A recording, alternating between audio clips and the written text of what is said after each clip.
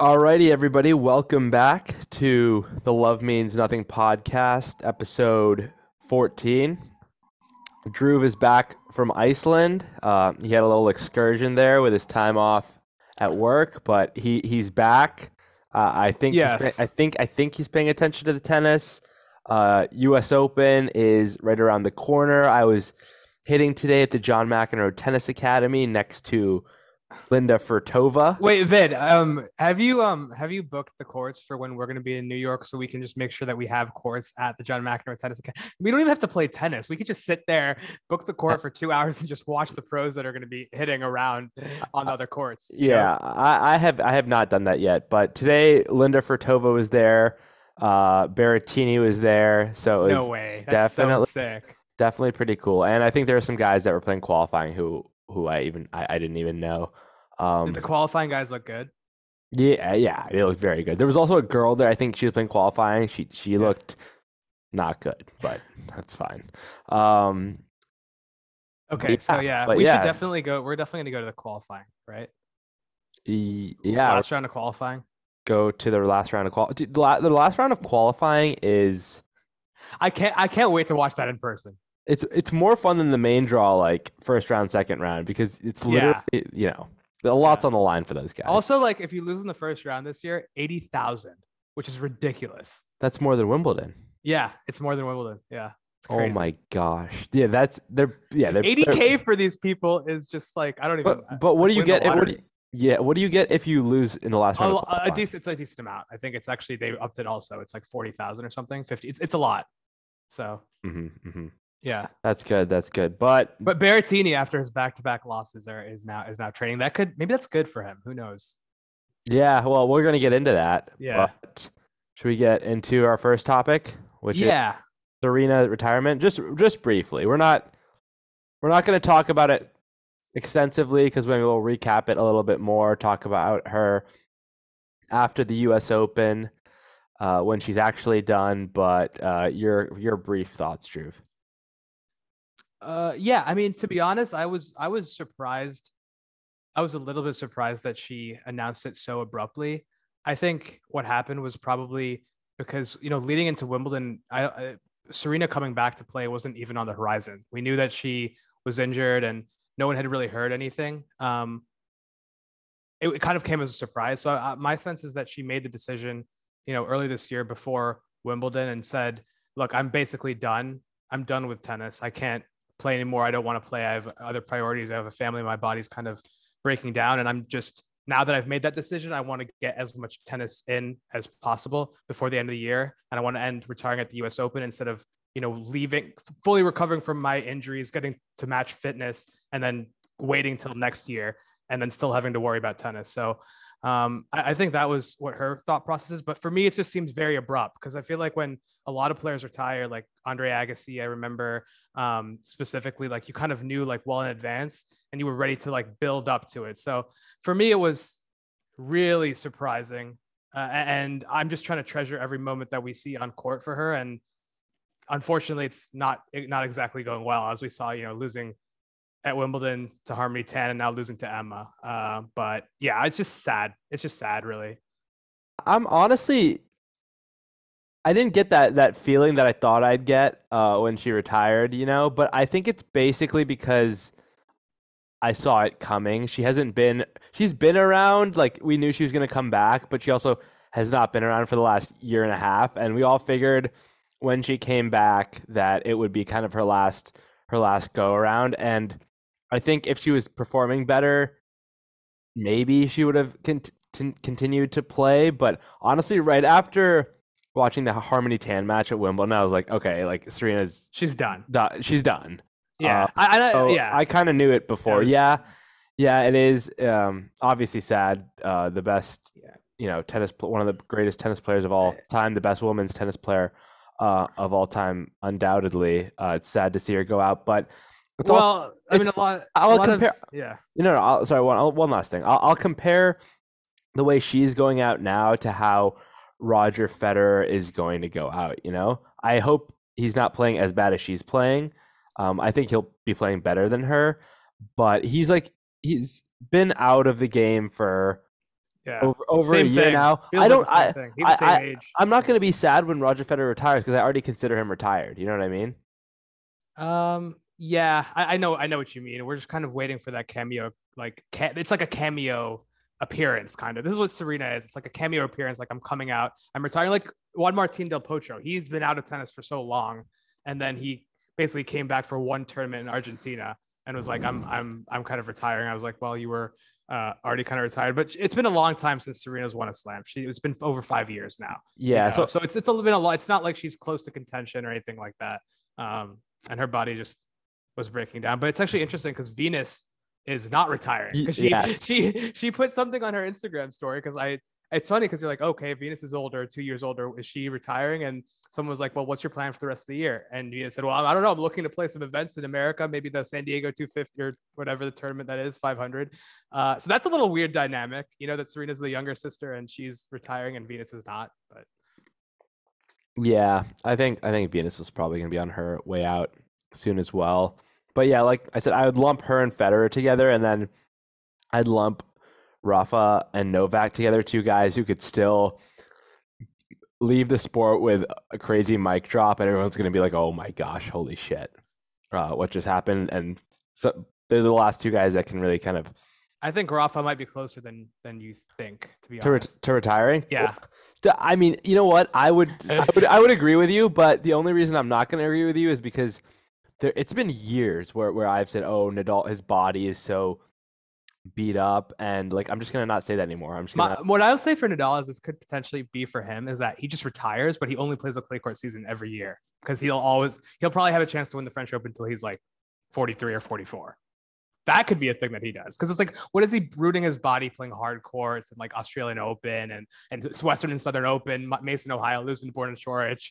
At that point, it's just like his body's broken down. But he could do that. He could do like a 2 or 3 month season every year. That would be a little embarrassing to every other pro player that it's like, remember we in high school, like we used to play high school tennis and we talk about the kids who weren't actual tennis players, but they'd play high school tennis, like seasonal players, Yeah. Nadal would be a seasonal player at the Grand Slam level, which would be and then beating everyone. But yeah. There was one player on our team who did that, Sid Ahuja. So shout out to Sid. He was like a really good player, and then just randomly decided the college level player decided to quit in the middle of high school and only came back. But yeah, Sid, our friend Sid wanted to pursue the social side more of high school and of life, and he's still pursuing it to the fullest extent in New York City. So he's doing good. Great player. One of the best part-time tennis players, I would say, of all time, probably in the nation. Probably the best part-time tennis player in the nation. I didn't even think of that. I think definitely up there. Yeah. Up there. Up there. I would. He'd 100%. A player that doesn't play USTA tournaments. Out of all those players who just play high school, he was probably the best in the entire country. Yeah, I never thought about that, but yeah, he's a blue chip in that regard. So yeah, that's the thing, and we'll definitely look after the U.S. Open. We're gonna do a more thorough recap. Maybe we'll even dedicate an episode to Serena's career. I think for us, it's kind of hard to necessarily pick exact moments and stuff like that, but I think it's worth dedicating an entire episode to her career, and we'll talk more about it later, obviously. Yeah, so I guess we got to get into the tournaments that have been going on, Toronto and Montreal, Toronto, Cincinnati. So do you think what we've seen in those events is a precursor to what we're going to see at the U.S. Open? Things like Berrettini going out, things like Pablo Carreno Busta winning the tournament, and just kind of everything that's gone on in the tournament. What's your take? I think for some reason, I don't know why, I put more stock in like the clay court lead up tournaments than these lead up tournaments.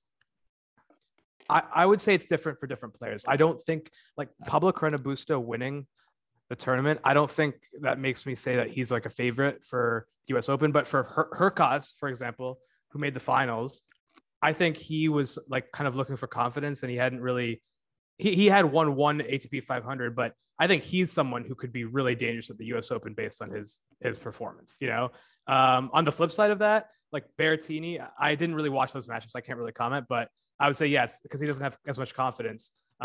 It's going to be a problem. his serve though is so big that he'll probably be able to work himself into the tournament, you know. So I think it's just different for different players. Like, I don't think Dan Evans is going to be making a run, right? You don't? At the U.S. Open? I don't think so. He's got a lot of points to defend too, because he made like the 4th round last year. Oh, yeah, that's pretty. Yeah, That's pretty good. Did not yeah, know that. yeah. Berrettini, yeah, he was on my list of. Yeah, it's not how you want to enter the U.S. Open, but also kind of similar to what you're saying that he can work his way into the tournament with the serve and the forehand, and then on top of that, let's say he does get to the, he's in a third, fourth round, round of 16, then he's in the quarters, and if that serve and forehand really starts popping, really starts hitting, then who knows? He could honestly beat anyone when it's going well. So, and that could get him to the finals. I do think rest is going to be a big but deal in these like North American summer tournaments. Like we already saw like this week, for example, in Cincinnati, Hurkacz lost first round. Carreño Busta, I think, lost first round.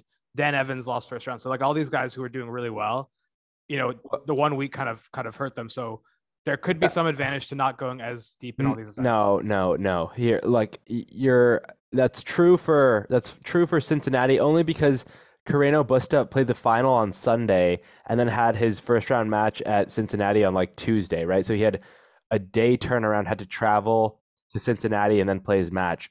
If you win Cincinnati, you have a whole week to prepare for the U.S. Open. So it's going to be more beneficial for your next tournament winning Cincinnati than it would be for winning the Canada tournament. No, that's true. But let's talk about Carreño Busta because this came out of nowhere, right? I'm going to be honest. Carreño Busta, we always say Carreño Busta is so good at tennis. Like he's the definition of a guy that's just amazing at the sport and just does everything perfectly well. Kind of like a mini Djokovic, which is interesting because he always beats Djokovic. Because he beats Djokovic, you wouldn't think that would happen.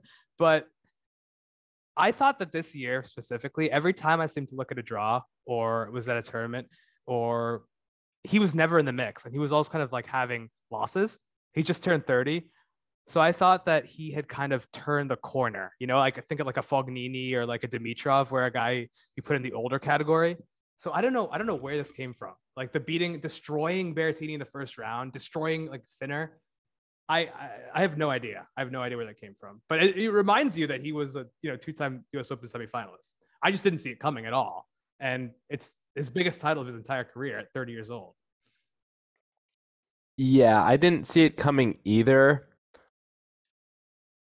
The fact that he won it was pretty amazing, but like you said, we know his game has the capability of beating the top players. I'm just shocked that he was able to sustain throughout the tournament and, like you said, beat Sinner, Hurkacz, and Berrettini back to back. But his game is also I'm gonna say that he reminds me of Denis Shapovalov.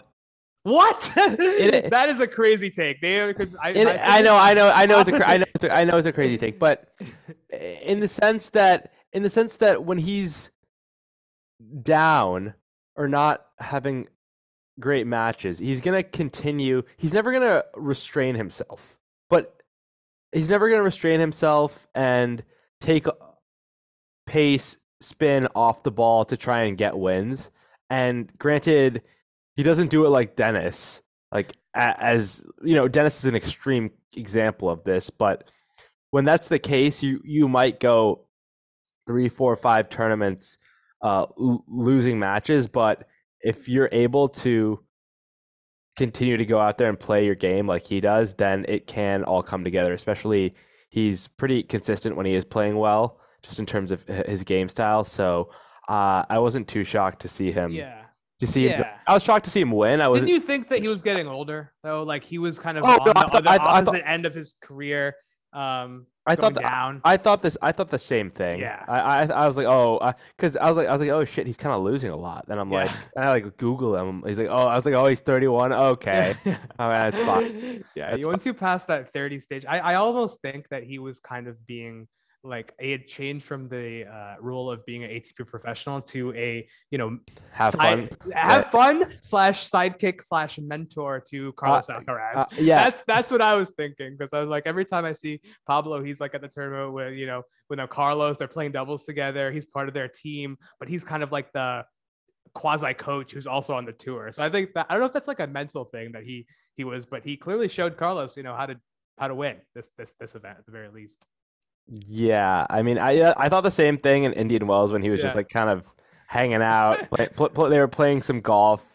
I was like, Carino's just here for a good time, not a long time. Right. At that, He's really, particular I think he's really edging to be part of the Carlos Alcaraz, core group in the future once Carlos is like a top star, right? Kind of just not a bad lifestyle. no, not a bad lifestyle at all. What about Sinner, Alcaraz?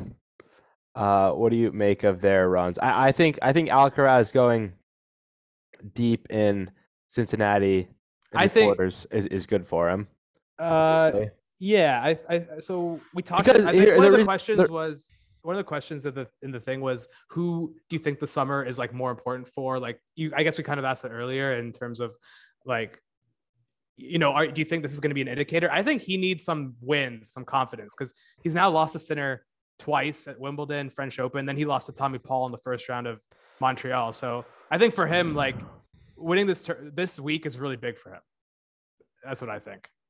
yeah. So basically, I know you. I don't know if it's on the agenda, but you asked who would winning the tournament Yeah. this week benefit in the U.S. Open, and my answer to that question is anyone who is not gonna increase the pressure on themselves by winning the tournament it's going to be beneficial for them. So let's see who's in the quarterfinals in Cincinnati. Obviously, Medvedev, it would be good for him because he's going to be a big favorite going into the U.S. Open, regardless of whether he wins the title, right? Mm-hmm. I think someone like Felix, if he wins this, his It could name be bad. it could be bad because his name Yeah. might start buzzing. Yeah. He's kind of a low key. He's going under the radar this season, but still did well at the French. And I think if his name starts coming up again, it might be, Bad for not him. not bad for him. And then a guy like Nori, I think it could be good for him because no one ever thinks of him as winning a slam. So why? I've been loving Nori's attitude recently. You heard his quote? Yeah. Nori He said wants to like, be number one in the world. and he said he's willing to sacrifice anything to be number one in the world. Literally anything. I don't know what that means. I don't know what that means either. He's literally willing to do whatever it takes. I think with Nori, he probably played Novak or something at that Wimbledon and was like, I think I can maybe do something like that. Like be like a Novak player, because he got that one set and he did a really good job. But he also got destroyed by Medvedev in the Cabo final, So that was, but yeah, Medvedev, I think as well. Like he's been playing. He destroyed Fritz today, really. Which is shocking because one of my picks for the U.S. Open someone to go deep was Fritz. It still is. I don't know, something about Fritz. Like I always saw him as a clutch player, but you just think of the last like few weeks and then Wimbledon. He lost to Dan Evans last week, lost to Dan Evans in Washington, D.C., couldn't handle the heat. And the only thing I've noticed about Fritz's game, and that's what is actually preventing him, is that his shots are great, but he doesn't even have a drive on his forehand. Like his points end up being super long. Like today that played into Medvedev's hand. There were so many times where Fritz was in the rally. It happened on set point. Fritz was in the rally attacking, but he couldn't hit a drive shot. He kept hitting spin, and Medvedev was so fast that he got to everything. Mhm. So I don't know if you've noticed that about Fritz, but Now, honestly, I hadn't, but now that you say it, I do just recall him being in a ton of long points all the time. yeah, And yeah, definitely when you're inside the court, you want to flatten it out and go through the ball, but it also takes a little bit of guts to do that and end the point. So yeah, I definitely agree with you there. Okay, everyone. Now it's time for your favorite segment, Trivia and Games, where we ask each other some trivia questions. have a little dialogue, and then also do a little talk about, then we answer the question and see if the person Yeah. gets it right. Wait, Vin, And then can I interject with one thing right now live? Borna Chorich up a break on Felix. Born again. Borna Chorich up a break. Could make the semis. That could be something crazy. But hashtag born again Borna. Wow. Are we recording this shit? Yeah. Yeah. Okay, good. Okay. Which I cannot wait to get off this podcast to watch this match. Yeah, we might have to stop right here. Yeah. But no, we're not going to do that. Just for you, the listeners, just for you guys, we're going to stay on here and continue this. Yes. Because it was 2 weeks since we last did the last one. Yes, and then this actually shows us why we have to do regular podcasts because there's so much to talk about. There's a lot to talk about. Yeah. There's a lot to talk about. Here's what happens. Yeah. There's a lot to talk about, and then when we wait too long, we feel like we want to talk about everything. And then we do a shit podcast. So yeah, exactly. So we got this is a catch-up pod, and then we'll do more frequent episodes. Yeah, let's fucking hopefully we do that, man. Yeah. So trivia. And trivia, and you said you have one trivia, one quote. Yeah. I have one trivia, one quote. Let's do the trivia first. You're gonna go first. Ask me a question. Yes. Okay. So topical question and somewhat not topical question at all. We're going to the WTA top 10. 8 of the top 10 women have lost in the first or second round at the Western and Southern Open. And it's also a bit of a tribute to Serena Williams. So the question, Vid, very simple. How many of the WTA top 10 can you name 20 years ago to this date? Oh my God, none. Wait, wait, dude, come on, man. Like, are you not a student? You're not a student of the game. Clearly, I'm not. This is why we couldn't really do the Serena thing because it's like we have to really think back. Because I don't. Yeah. You literally will know all of these names. I mean, you gotta give it a shot. But yeah, no. I gave you one hint. It's a tribute to Serena Williams, so that'll get you started. One of them, I think you'll definitely not get, but the rest, I think you can totally do it. Serena Williams. Yes. Fuck, man. I don't know. 20 years ago? Top 20 years ago sounds like a long time ago, but it was 2002. Oh, we were alive. We were alive. Yeah, dude. We were alive 20 years ago. 20 years ago is like, it's not like 1990 or something like that. I know what you're thinking. You forget how old we are. Yeah. All right, and then I'll go Venus. Okay. I'll go Justine Ennen Arden. Kim Clijsters. I will also say way back then. Who's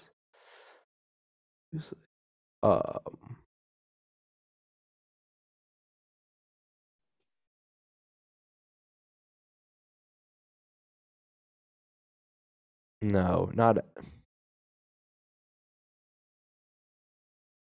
You have 6 more, so you can choose to give up or choose to name 6 more, and maybe you'll get some of them. It's just that the time is hard. Like, obviously, the names are people I know.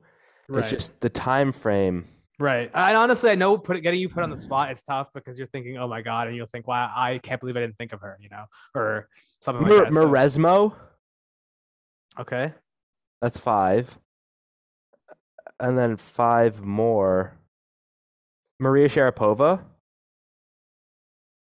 Because she was like won Wimbledon when she was like 16 or something. Who was in that era? 20 years ago. Think about 20 years ago. Like, no, I get it. No, I get it. 20 years ago. There's 6. 20 years ago. Who was playing around then with a lot of good, really good players, interesting players, a lot of Americans too. Steffi Graf. Not American, but okay, that's your 7th guess. What is she, German? Yes. Okay, 3 more. Come on. 3 more. I'm thinking American, old American women. These two I would definitely get, but I mean, there's two of them I would definitely get, but you probably wouldn't. Chris Everett? No fucking way. No.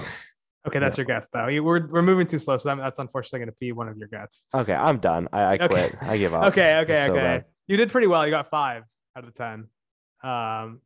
So here's the top 10. You ready from 1 to 10? Yeah. Number 1, Serena. Number 2, Venus. 3, Jennifer Capriati. 4, Monica Seles. 5, Oh. 5, Yelena Dokic, which is the one I didn't think you'd get. Henin Arden, 6. Kim Yeah. Clijsters, 7. Martina Hingis, Davenport, 9, and Maresmo. So you did a pretty good job, actually. I got Maresmo. I should have gotten Davenport. And Capriati. No. Who was Hingis, Seles. Seles? I should have got Seles.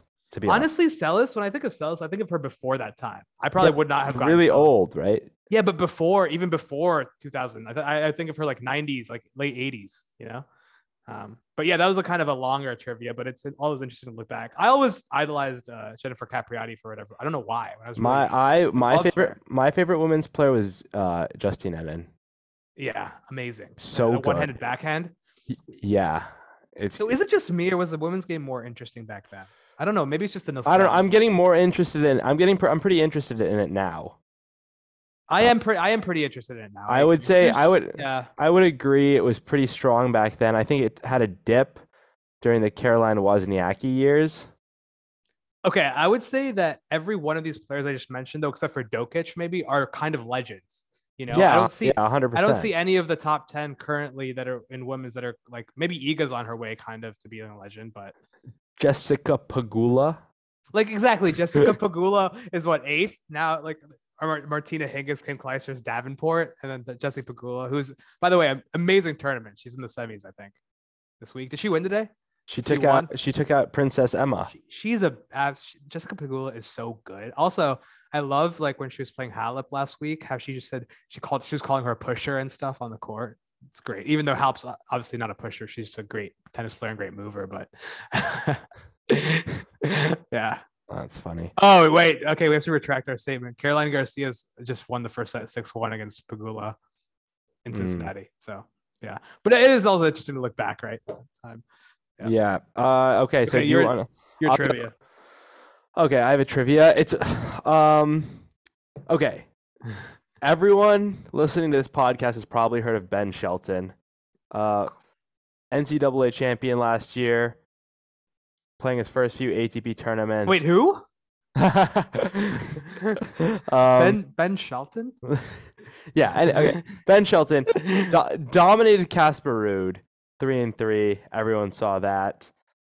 Pretty embarrassing for Casper, given that Norrie kind of trashed Shelton next round. But Shelton's serve so dominant against Casper Ruud. How many not break points? How many points did Casper Ruud win on Shelton's serve? Oh my god. Okay, so what are you gonna give me for the correct answer here? Within 3? Do a plus or minus, like within. Okay, I'm trying to think. So Shelton won. You said within 3, so we'll say within 3. Shelton won 6-3, 6-3. I do know that. Shelton won 6-3, 6-3. I'm assuming that was probably just one break of each set, and obviously Casper didn't get a break. Shelton's serve was very big, but at the same time, I mean, obviously this number's low, unless you're randomly tricking me and it was like a bunch of deuce games, which I doubt that. I may be tricking you. Maybe it's the double reverse with a twist. Yeah. But I do see a lot of things about Shelton's serve.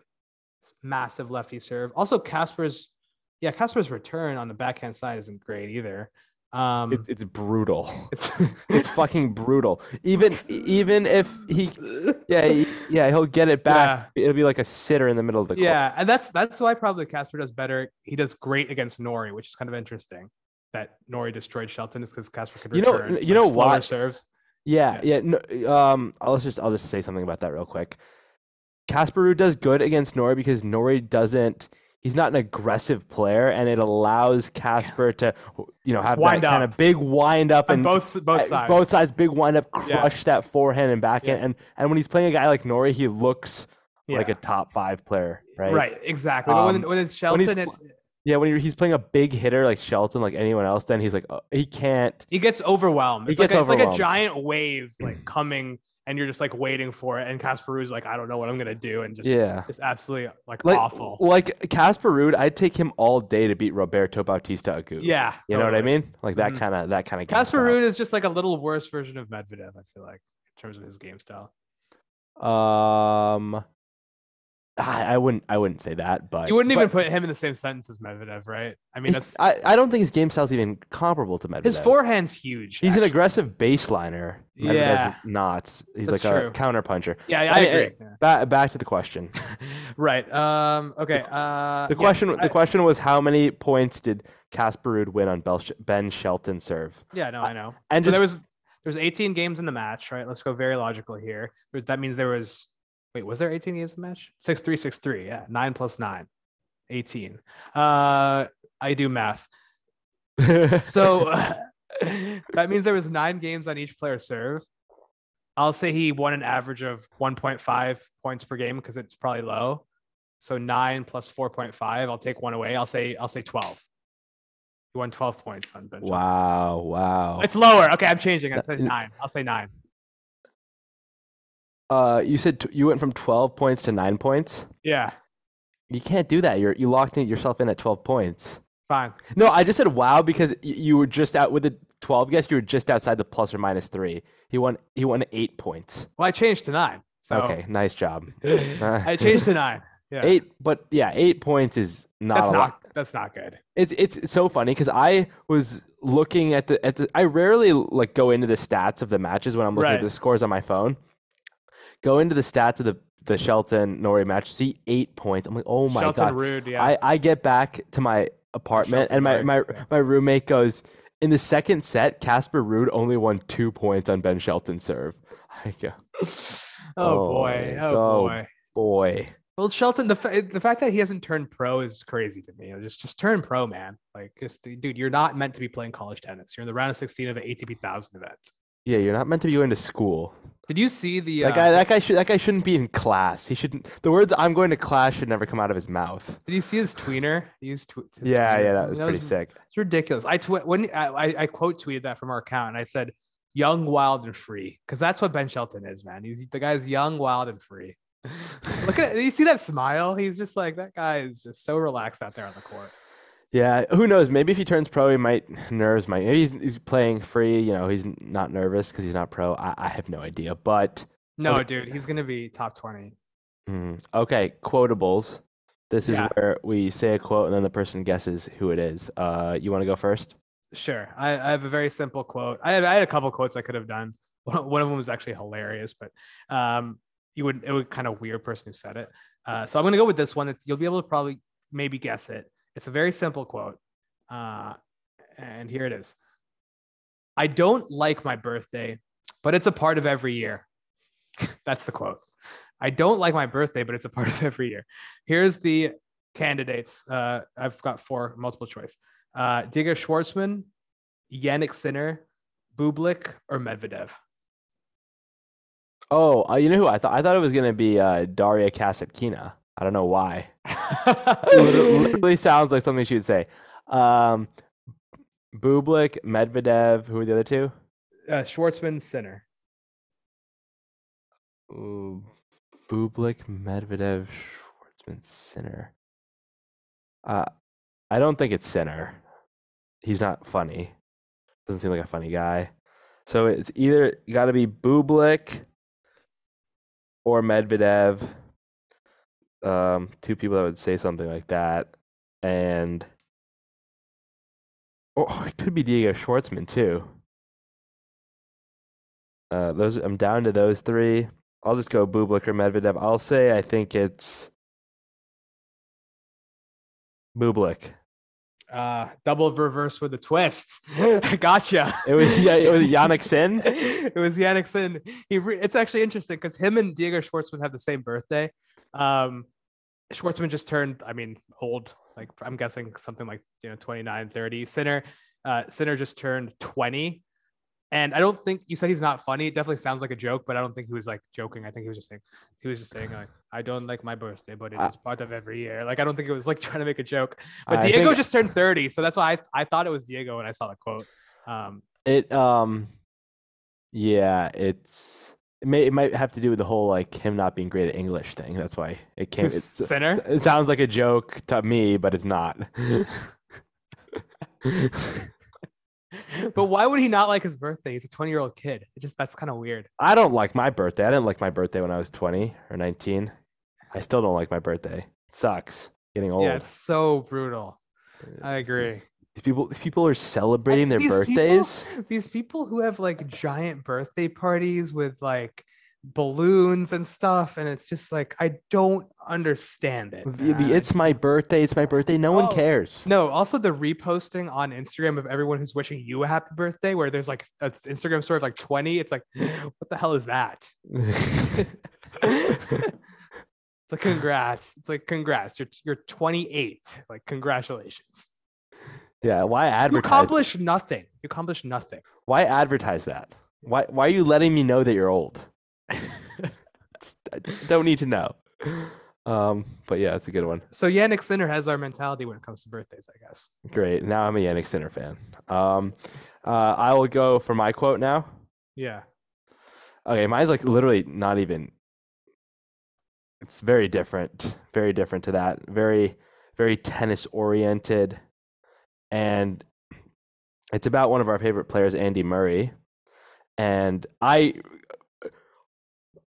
can't disagree with this quote more. It's about Andy Murray. It's about Andy Murray, and the quote is, I'm gonna like. I feel like I'm just gonna say it. I'm not gonna do a direct quote because then it'll be too easy for you to get it, I think. Okay. Sure. But with the players he has beaten, there's no doubt in my mind that Murray can have a good run in another slam. First of all, do you agree with that? No, I disagree. Because it's like you have to a run means you have to consistently whatever. Like Murray had a great match this week against Norrie where he was the better player, honestly, for more of the match. But at the end, by the third set, he literally could not walk. That's the third set. Now he has to play 5 sets, and I don't think he can. Like maybe he can win at 250 or something, or make the third round or fourth round of a Grand Slam and have a close match. But no, I totally disagree with the quote. Unfortunate. And every time I see Murray play, like I saw at the Cincinnati, he beat Wawrinka in the first round. He was crying. So it's very sad. Another guy who I'm just like, okay, he's going to probably retire soon. I think he's just really treasuring every match. He was crying after he beat Wawrinka. Yeah. He said, I just love playing tennis. I do so much to just prepare just to be able to play because I just love playing the sport so much. He was crying. He was like broke down in tears. Yeah. Yeah, that's extremely sad. He loves tennis though. It's like us. We love tennis. He loves tennis. It's like great. Yeah. And that's why he was such a good player. It's because of that love, that dedication. Mm-hmm. It is sad, but yeah, it kind of sucks. Also, he's never lost to Roger Federer on clay. So, and he's also the only member of the big three to beat Novak Djokovic in a Wimbledon final. So, pretty good career. Yeah, pretty good. It would have been even better if those other 3 guys weren't there. But options for who said this, was it A, John McEnroe, B, Jim Courier, Okay. C, Tim Henman, or D, Liam Brody? Okay. So first of all, I'm going to say this. Every single time we've done a quote game, one of your options is John McEnroe. So please switch it up. Please switch it up a little bit. He's always commenting about shit. Yeah, no, I agree. It always could be John McEnroe because I was saying stuff. I don't think it's John McEnroe because I have too much respect for his opinion. And then it's unfortunate if he did say it because I'll have less respect for his opinion. Jim Courier was the other one. Yeah, Jim Courier. Liam Brody and Tim Henman. Yeah. Tim Henman I've never heard speak. However, I do know that he's part of that Amazon British telecast, which I'm not a fan of. They have Daniela Hantakova, who honestly the entire broadcast is just subpar / mediocre. So I haven't heard Tim Henman say anything or speak on that. I'm just going to assume that their takes are usually not smart. Liam Brody, I don't know why would he? I mean, it's possible he said that, but he also practices with Murray all the time, so he probably knows how beat down Murray's body is and like everything he has to do. So because he's so close to it, why would he say that? He obviously knows that's not possible. Jim Courier, it's possible. It's Jim Courier, definitely possible. I'm between. Jim Courier likes to just run his mouth. Yeah, Jim Courier is like loves to hear himself talk, and it's just like, shut up, dude. Jim Courier will just say a bunch of shit, and then obviously something is gonna make sense. Right. Broken clock once a day. I'll say Tim Henman. Sure, why not? You got it. Yes, let's go. That Amazon broadcast in the UK. That's mediocre takes off for days, man. We gotta just like document all the stupid shit they say. Like do a podcast of just like rating the dumbest stuff that group says. Terrible broadcast. It's such an absurd take. What is he talking about? The Amazon Prime It looks good from the outside. You know what I mean? Danielle Huntakova, Hedman. They're both in great shape. They both good thing. They're both in great shape. But that means nothing. Means absolutely nothing. Yeah, no. I totally disagree with this. I actually don't even. I'm trying to think why he would say that. Like, what? I mean, did you see the context of that, or? No, I didn't, to be honest. But whatever. I mean, that's like it's daily comedy. I can't wait to go back to London so we can watch some Amazon Tennis Channel. So dumb. We rag on Tennis Channel here. It's like, oh my god! I don't know. Tennis Channel looks like a freaking Oscar award-winning show or whatever. What do you call it? Emmy award-winning compared to the Amazon. Yeah. What I think what tennis needs is something like just like a Monday Night Football broadcast where you have like some crazy guy, but it's kind of funny at the same time. I guess I do kind of have that with John McEnroe a little bit. I like John McEnroe. Love that guy. If ESPN didn't have John McEnroe, they'd be terrible. Yeah, he's a good commentator. It's fun to listen to him. But that wraps up trivia. What do we want to? We got to talk about the women's. I said we talked about the women's before, but that was a lie. We didn't. So our topics for the women's are, what's first? Yes. I mean, we can talk about what the Toronto tournament. I honestly, men's or women Toronto, Canada, I didn't see any of it, but we can still discuss the whatever draw or who won it. Why don't we just talk about? Why don't we do the Raducanu Serena match? We'll talk about Iga, and then we'll talk about, like you mentioned, 8 out of the top 10 players out in the first round. What does that mean? I think with the Iga thing, we can also talk about the tennis ball controversy. Yeah. So let's talk about that first because you mentioned it. So Iga. Okay, let's just say Iga in general. I wasn't worried about her when she lost in Wimbledon. And I remember we were asking the question when the streak ended, what do you think about this for Iga? And we both said that she's still going to dominate. Yeah. And she'll still be the clear number one. I am kind of doubting myself now. I'm a little in doubt that she's going to be a clear dominant number one, but I think she's still a big threat I think she should still be one of the top favorites to win the U.S. Open, because if you look at the losses that she had these last 2 weeks, Madison Keys, who can come out of nowhere, play some lights out tennis, especially on hard courts in America, and Beatrice Haddad-Maia, who's had just a remarkable year. So these aren't losses that are extremely puzzling. I mean, I can kind of see where they came from. Obviously not great to go out in the second round of both tournaments. Yeah, but she doesn't look confident on the court, and she looks like she's doubting herself. That's my issue. It's not about the losses, really. I mean, kind of it is, but yeah. You're right, though. I mean, it's Madison Keys and Haddad-Maia are both good players. She also lost to Caroline Garcia in Poland. I think she's the clear number one, but I just think I would not bet on her to win the U.S. Open. I don't think she's going to win the U.S. Open. I think she could make a quarterfinal run, semifinal run.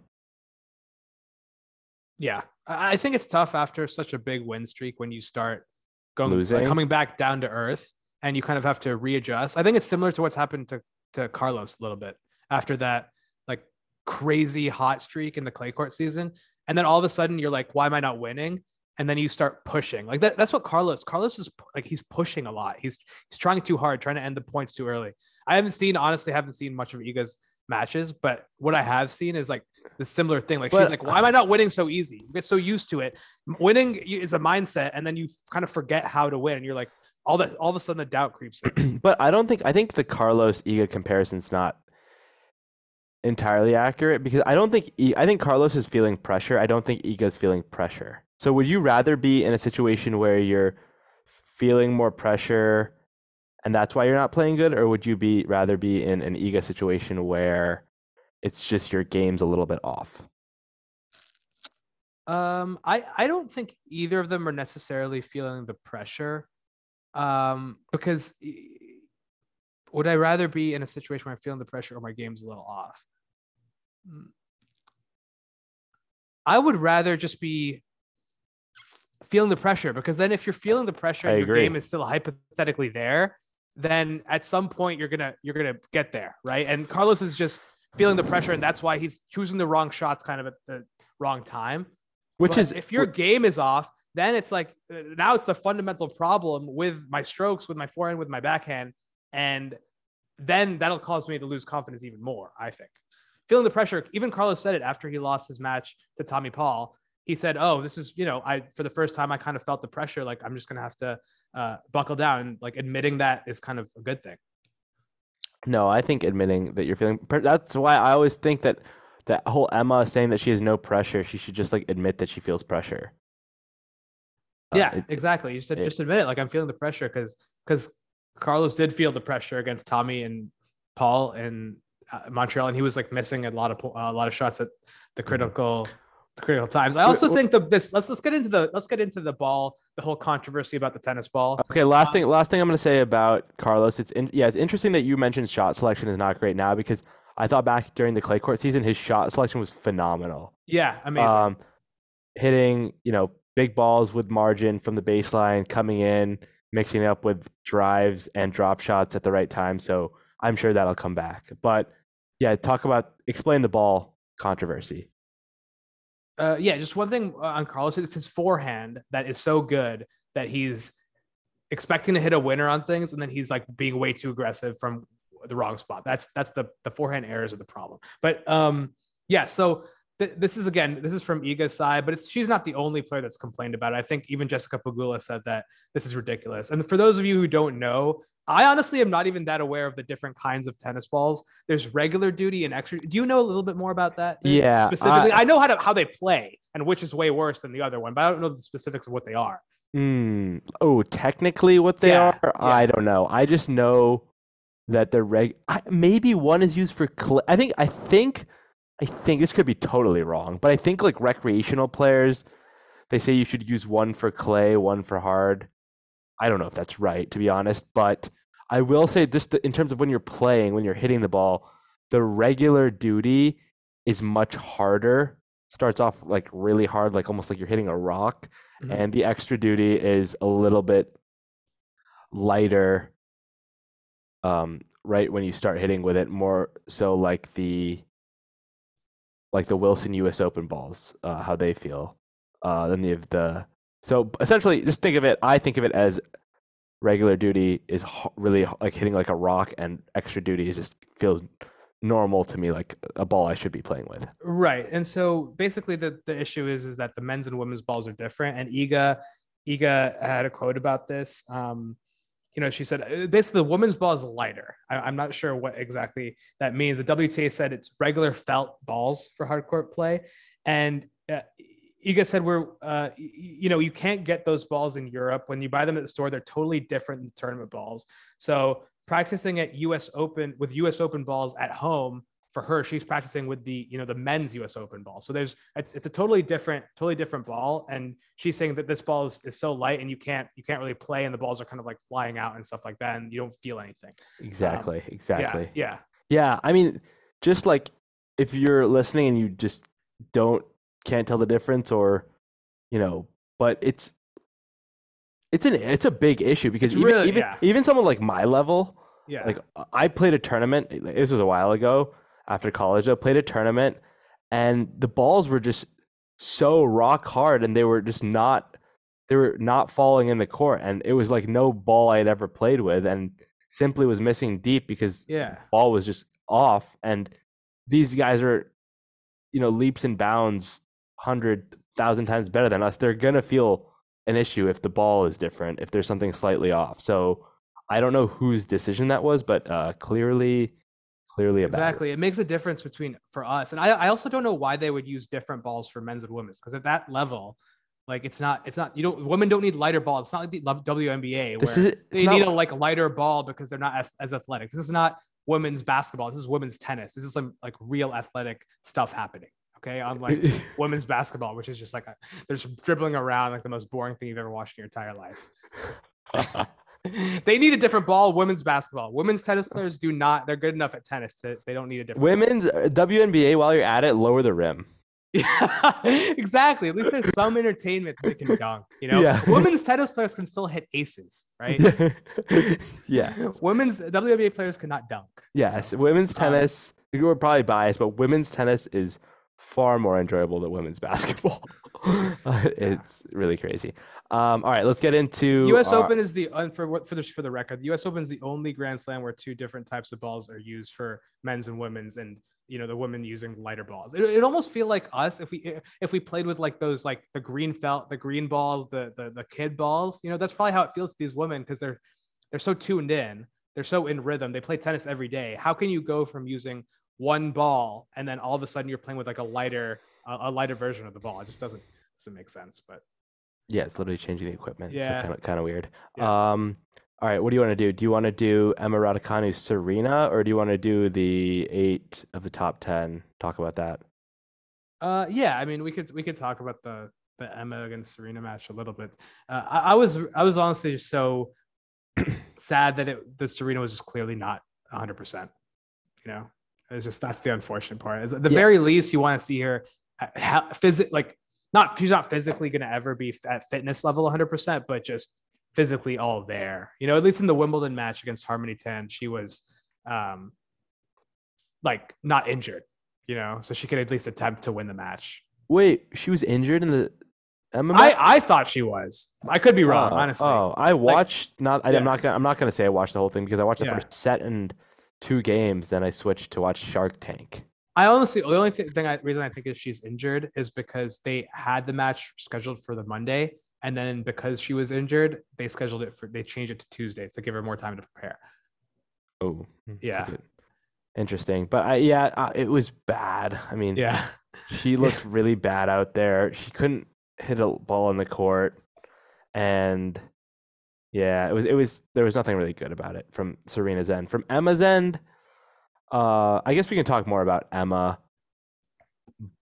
Do you think the wins over... I'm going to say the wins over Serena and Azarenka,